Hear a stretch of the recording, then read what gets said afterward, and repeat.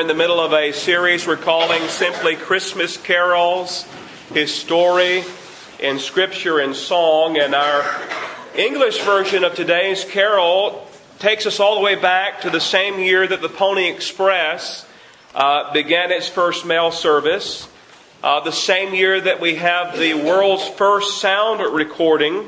It was made this year. And Abraham Lincoln became the 16th President of the United States of America. And for those of you who forgot your history lessons, and I wouldn't know either if I didn't have it written down, we're looking back at the year 1860.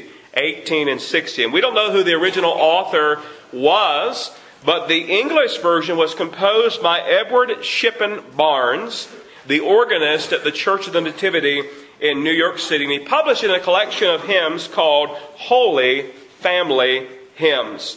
And I remember as a young boy thinking about how different this song was, at least for me. It was so different compared to what we sang with other songs, because then you got to the chorus, you got to hold out that one word, and it just seemed different. Gloria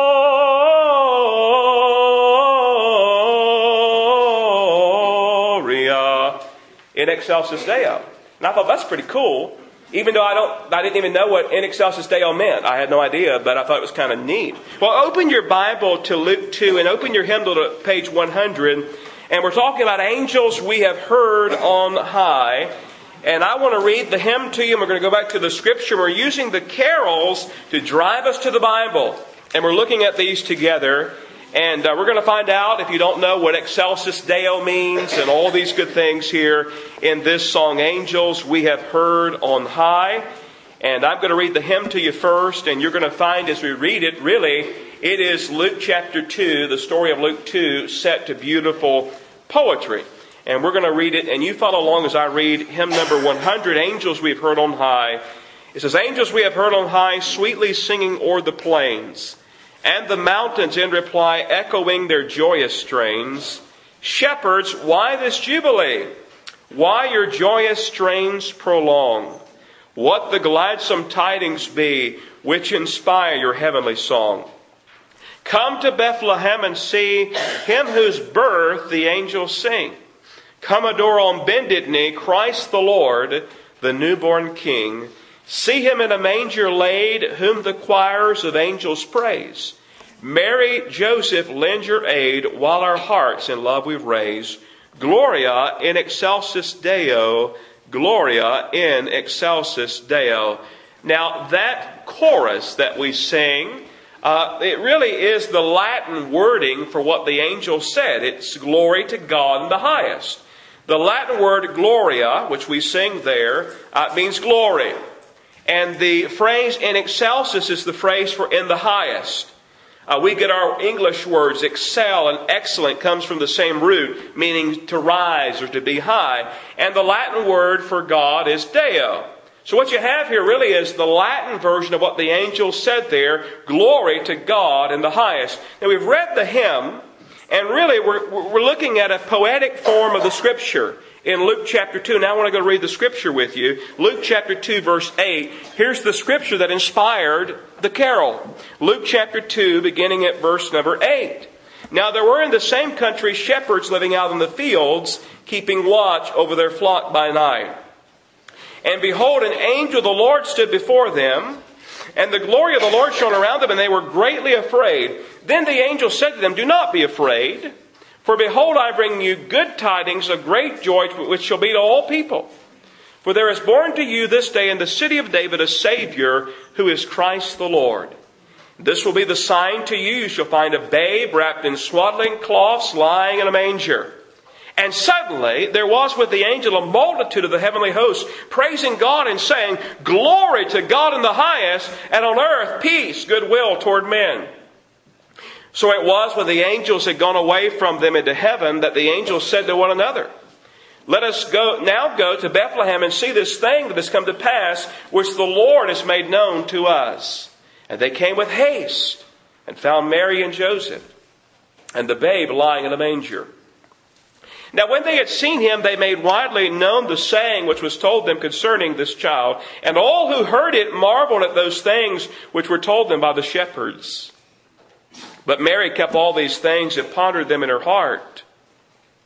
Then the shepherds returned, glorifying and praising God for all the things that they had heard and seen as it was told them. And what we have, beloved, really is an unusual combination. We have angels and we have shepherds. We have the extraordinary and the ordinary.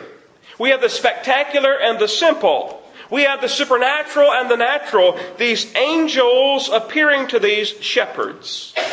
Now, according to Hebrews chapter 1 and verse 14, angels are ministering spirits. In fact, Hebrews 1:14 says, "Are they not all ministering spirits sent forth to minister for those who will inherit salvation?" And on that special night, God sent His ministering spirits, His angels, on a very special mission. A mission to a group of shepherds to announce the birth of His Son, the Lord Jesus Christ. Here it is, the greatest birth announcement ever. I got to thinking about it this past week. Perhaps the world's first singing telegram. Right here from these angelic messengers that come. And as we think about angels, we find angels all over the place when it comes to the nativity, don't we? The Christmas story, we find them. We're reminded of them today as we see them in paintings, as we see them in nativity scenes, on Christmas trees and Christmas cards. We find these angels depicted. David Jeremiah wrote, "You may visualize angels in white robes with wide, feathery wings. Perhaps you even picture shiny gold halos. This image comes not from the Bible, but from painters of the Middle Ages and the Renaissance. These artists were disappointed to discover that the Bible is largely silent about the physical appearance of angels. How to describe the indescribable? The artists had to substitute their own creativity. But he says we can know this about the appearance of angels.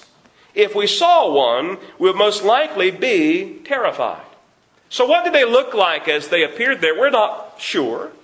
But we do know that it was a frightening experience for those shepherds. In fact, what's the very first thing the angel says? Like they say to other people in the account, right? "Do not be afraid. Fear not." Why? Because they were afraid. They were scared to death. They were greatly afraid, the Scripture says. And you and I would have been afraid too. Put yourself in their sandals sitting out on the hillside, looking out at sheep, and all of a sudden an angelic being appears.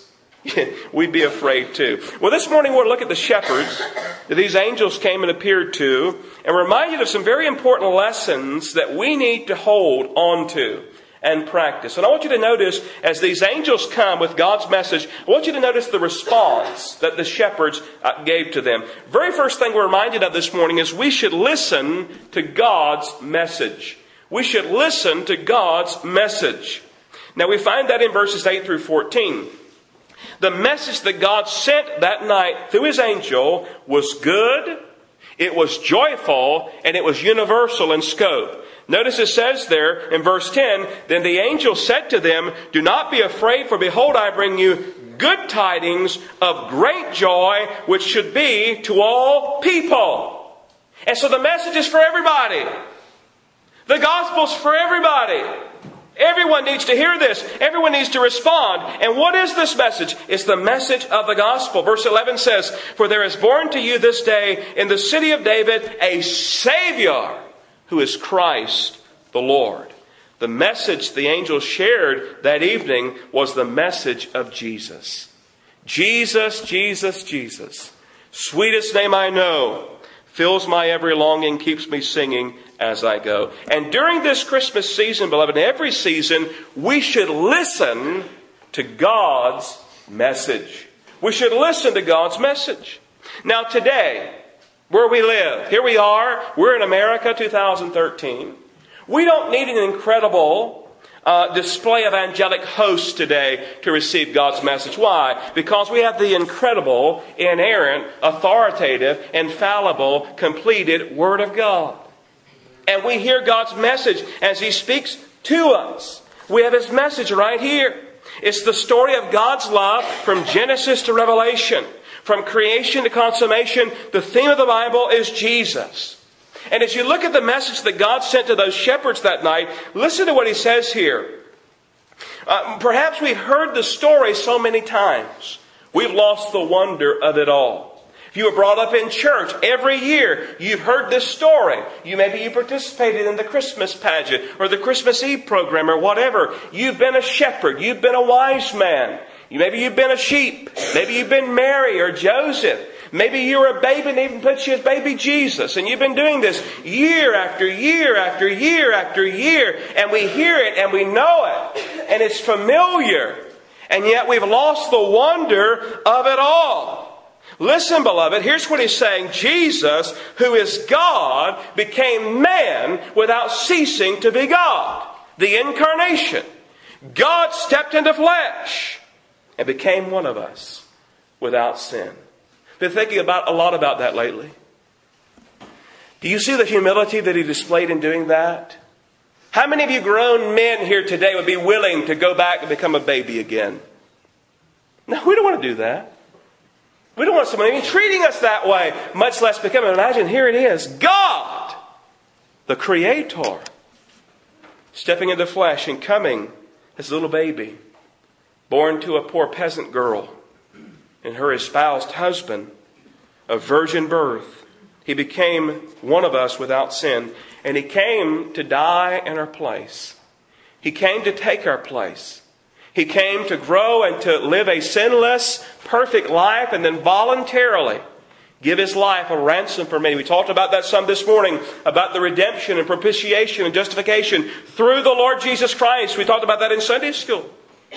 And the angel says, listen, I bring you good tidings of great joy to all people. Why? There's born a Savior who is Christ the Lord. God has spoken and we should listen. Beloved, each time you open your Bible, each time you hear a Sunday school lesson, each time you listen to a sermon, listen carefully. You know why? Because God is speaking through His Spirit, through His Word. God has a message for you, and God is speaking to you. And you should listen carefully to the message that God has for you. Now look at back what it says in verse 13. The very first two words of verse 13, it says, and suddenly. And suddenly. You have one angelic being here giving this announcement, then suddenly the sky fills with angelic wonder and praise.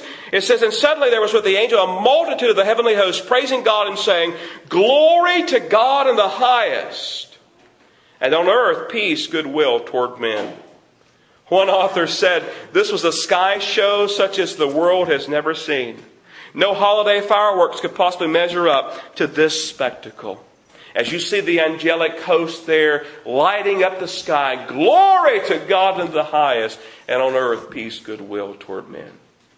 We're reminded this morning from the shepherds we should listen to God's message. But number two, we're reminded we should respond to God's message. We should respond to God's message. Now listen, beloved, in reality, we always respond to God's message in one way or another. Sad to say, we sometimes respond with apathy. Who cares? Sometimes we respond with indifference. Sometimes we respond with outright disobedience. But we should respond the way these humble shepherds responded. What do we find them doing here? We find them obeying. They responded with obedience. The angel said, you will find the babe. And I want you to notice what they did there. It says that they said, let's go. Let's go. When God speaks, we should not only listen to His message, we should obey. Jesus said this in John chapter 14, verse 15, if you love me, keep my commandments. He's not just speaking to speak. He's speaking that we might hear and obey. And we're to respond to God's message. We're to respond in obedience. I understand a grandfather was visiting a 6-year-old grandson when his mother called, Tommy, it's time for you to shower. And Granddad said to little Tommy, now do you use the shower downstairs or the one upstairs? And little Tommy said, well, Mama says that I can't take a shower upstairs. And when Mama says no, we better do no. That's a smart boy. And beloved, when Jesus says no, we better do no. And when God says go, we better go. But I want you to notice it was not only obedience on their behalf. He says, you will find the babe. It's implied in that. Go and find him. Not only obedience, but it was obedience without delay. Look at verse 16. It says there in verse 16, and they came with haste. If you back up in the middle of verse 14, it says, let us now go to Bethlehem. Verse 16, and they came with haste and found Mary and Joseph and the babe lying in the manger. They came with haste. They immediately obeyed without delay. Now we often don't do that, do we? We know that God speaks to us and God tells us to do something or not to do something. And here's how we think if we're honest about it. They say, well, you know what? Later on I'll do that. I'll do that later. Later on, I know I ought to be baptized if I know Jesus Christ as my Lord and Savior. I know that's the first of obedience, but I'll get baptized later. I know I ought to join the church, but I'll join later. I know I ought to witness and share Jesus, but I'll do that later. I know I ought to be tithing, but I'll do that later. Beloved, and what we have is really, what we're really saying is, no, I'm not going to obey. That delay is really disobedience. But the shepherds did not disobey. They said, let us now go. And they came with haste. That was some pep in their step, don't you think? I mean, they just got an angelic visitor, an angelic choir before them. They've been told the greatest news that there is a Savior who is Christ the Lord. And his little baby laying in a feed trough. Let us now go. It was obedience. It was obedience without delay. But did you notice likewise it was also obedience. It was obeying together. And we're reminded that we ought to obey with each other. Notice what it says there in verse 15 again. Let us now go to Bethlehem. And they came. When God speaks to us through His Word, we should obey personally. And we should obey corporately. When God speaks to our church, we should obey as a church family. Jesus told us to go into all the world with the gospel of the Lord Jesus Christ. That's a command given to you personally, child of God. And that's a command given to us as a church family. And we ought to obey with each other. That's not just for the preacher. It is for the preacher, but not just for the preacher. That command to go with the gospel is not just for the deacons. It is for the deacons, but not just the deacons. It's for everyone who knows the Lord Jesus Christ. You're to go with the gospel. And so we do well to quote and to follow the example of the shepherds when they say, let us now go. Let's go. And it's interesting, we see this in the shepherd's life. You see, we should listen to God's message and we should respond to God's message, but we should also share God's message. That's what the shepherds did here. They didn't just go and see, they left and shared. How many times are we guilty? We go to church and we get fed. We get fed spiritually. And we take it in, and we take it in, and we take it in, and we take it in, and we take it in, and we take it in. But we never give it out. Pardon the crudeness of this comment, but it was mentioned to us in one of our evangelism trainings, Share Jesus Without Fear, that one of the greatest problems we have as Christians is spiritual constipation. So, yeah. We constantly take in, but we never share it out. We never share the message. The shepherds didn't do that. They didn't just say, oh, aren't we just privileged? Man, we must be somebody. Don't tell anybody. No. Look at what they did there in verses 17 through 19. Now when they had seen him, they made widely known the saying which was told them concerning this child. And all those who heard it marveled at those things which they told them by the shepherds. But Mary kept all these things and pondered them in her heart. Notice it says they made it widely known. I think they told everyone they saw. I think they told anybody that would listen. We do well to follow in their sandals, beloved. You see, this message is for everyone. It says very clearly, the angel said what? This is good tidings of great joy to all people. We sang a little song growing up, maybe you did as well. Red and yellow, black and white. They are precious in His sight. The gospel's for everybody. Regardless of their creed, their nationality, their color, their financial standing.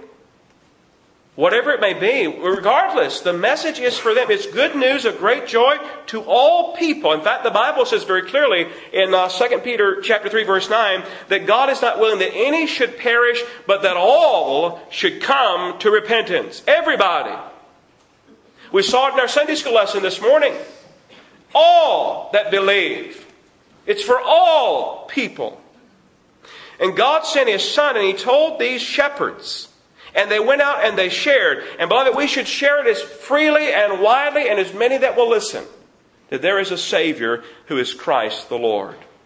You see, we should listen to God's message. We should share God's message. We should respond to God's message. But there's a fourth thing here. We should glorify God for His message. The shepherds did that. Did you notice verse 20? We read it before. It says, then the shepherds returned. Now watch this. Glorifying and praising God for all the things that they had heard and seen as it was told them. God sent His Son to die in our place, to give His life a ransom for many. And God sent that angel to share that message with these shepherds, and they glorified God. Here lately I've come to appreciate more and more the fact that God has revealed Himself to us. He's made Himself known to us. He chose to do that, by the way. He could have remained distant. He could have created us and stepped to the side and left us to our own devices. He knew we were going to fail, by the way. He was not caught off guard when Eve took a bite of that fruit and then Adam fell. He knew all about that. In fact, the Bible says that Jesus is the Lamb slain before the foundation of the world. He knew even before He created us He'd have to send His Son to redeem us and die for us. And yet He still did that. And more I've been appreciating, beloved, the fact that He's made Himself known to us. And He did that especially through the incarnation. Jesus Christ became like us, yet without sin. And beloved, that's an occasion for worship. That's an occasion to honor and glorify and praise the Lord Jesus Christ. Why? Because of all that we've heard, all that we've seen, and all that's been told to us. That's what the shepherds did there. Out of everyone that the Lord could have sent His angel to, He chose to send them to those who were pretty much the low on the totem pole people of the time. Those who would be considered even outcasts to many people. Yet those are the ones He sent as angelic beings to announce. And He's chosen to reveal Himself to us. Now listen, He's not only revealed Himself generally, but specifically to each one of us. No one in this building now can say, I've never heard about Jesus Christ. Maybe you have never heard before you got here. Maybe you've never heard the gospel, but now you can't say that. God so loved you. You're a sinner. All of us have sinned. We're undone. We're lost. We cannot save ourselves. Yet in love He sent His Son to die in our place, shed His precious blood, be buried, and rise again victorious. If you'll repent of your sin and place your faith in Jesus Christ, you will be saved. God in His grace and mercy has chosen to reveal Himself for us, and that is an occasion to worship and praise. In my reading this past week, I ran across the following story. During the Christmas season of 1943, the chaplain for the USS North Carolina collected $5 from each crewman who had children. He sent the money to Macy's department store in New York City with instructions for store clerks to select gifts, wrap them, and send presents to the crewmen's homes. The chaplain also planned a special Christmas show for the sailors aboard the ship for Christmas Day. But at the conclusion, the sailors were asked to remain in their seats for a surprise. You see, beloved, Macy's had found and filmed a message from each family and sent it to the chaplain. There on the screen were the wives and children of the sailors, speaking words of greetings to their loved ones. The author said, I can imagine the joy that swept through the room as each sailor awaited a personal greeting from his wife and children so far away. But beloved, how much more should we be joyful of the fact that God has sent us a personal greeting of love. That God so loved you that He sent His Son to die for you. I think we should follow the example and the words of the hymn writer, where it says in verse 3, come to Bethlehem and see him whose birth the angels sing. And I want to change the next part just a little bit. Come adore on bended knee Christ the Lord, soon coming King. Gloria in excelsis Deo. Glory to God in the highest, and on earth peace, goodwill toward men. Our gracious Heavenly Father, it is with thankful hearts that we bow today. And Lord, during this Christmas season, help us not to take for granted the great love that you've given in sending your Son to die in our place. Help us not to lose the wonder of it all. Help us not in the familiarity of the story to lose the awesomeness of just what was accomplished through sending Christ for us. Help us to come, adore on bended knee Christ our Lord, the soon coming King. Father, I pray if there's anyone in this room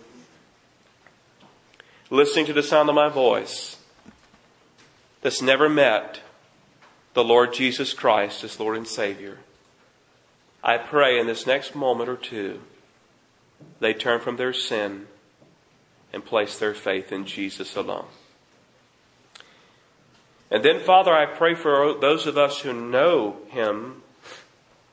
Perhaps we have kind of lost the freshness of our worship and the joy that should be present as we glorify you.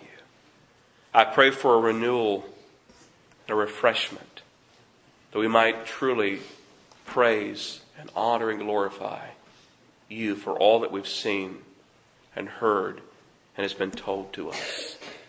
Bless this invitation, I pray, as we sing. We ask this in Jesus' name and for His sake. Amen. We want to sing that hymn in closing. It's number 100 if you had closed it up. Angels We've Heard on High.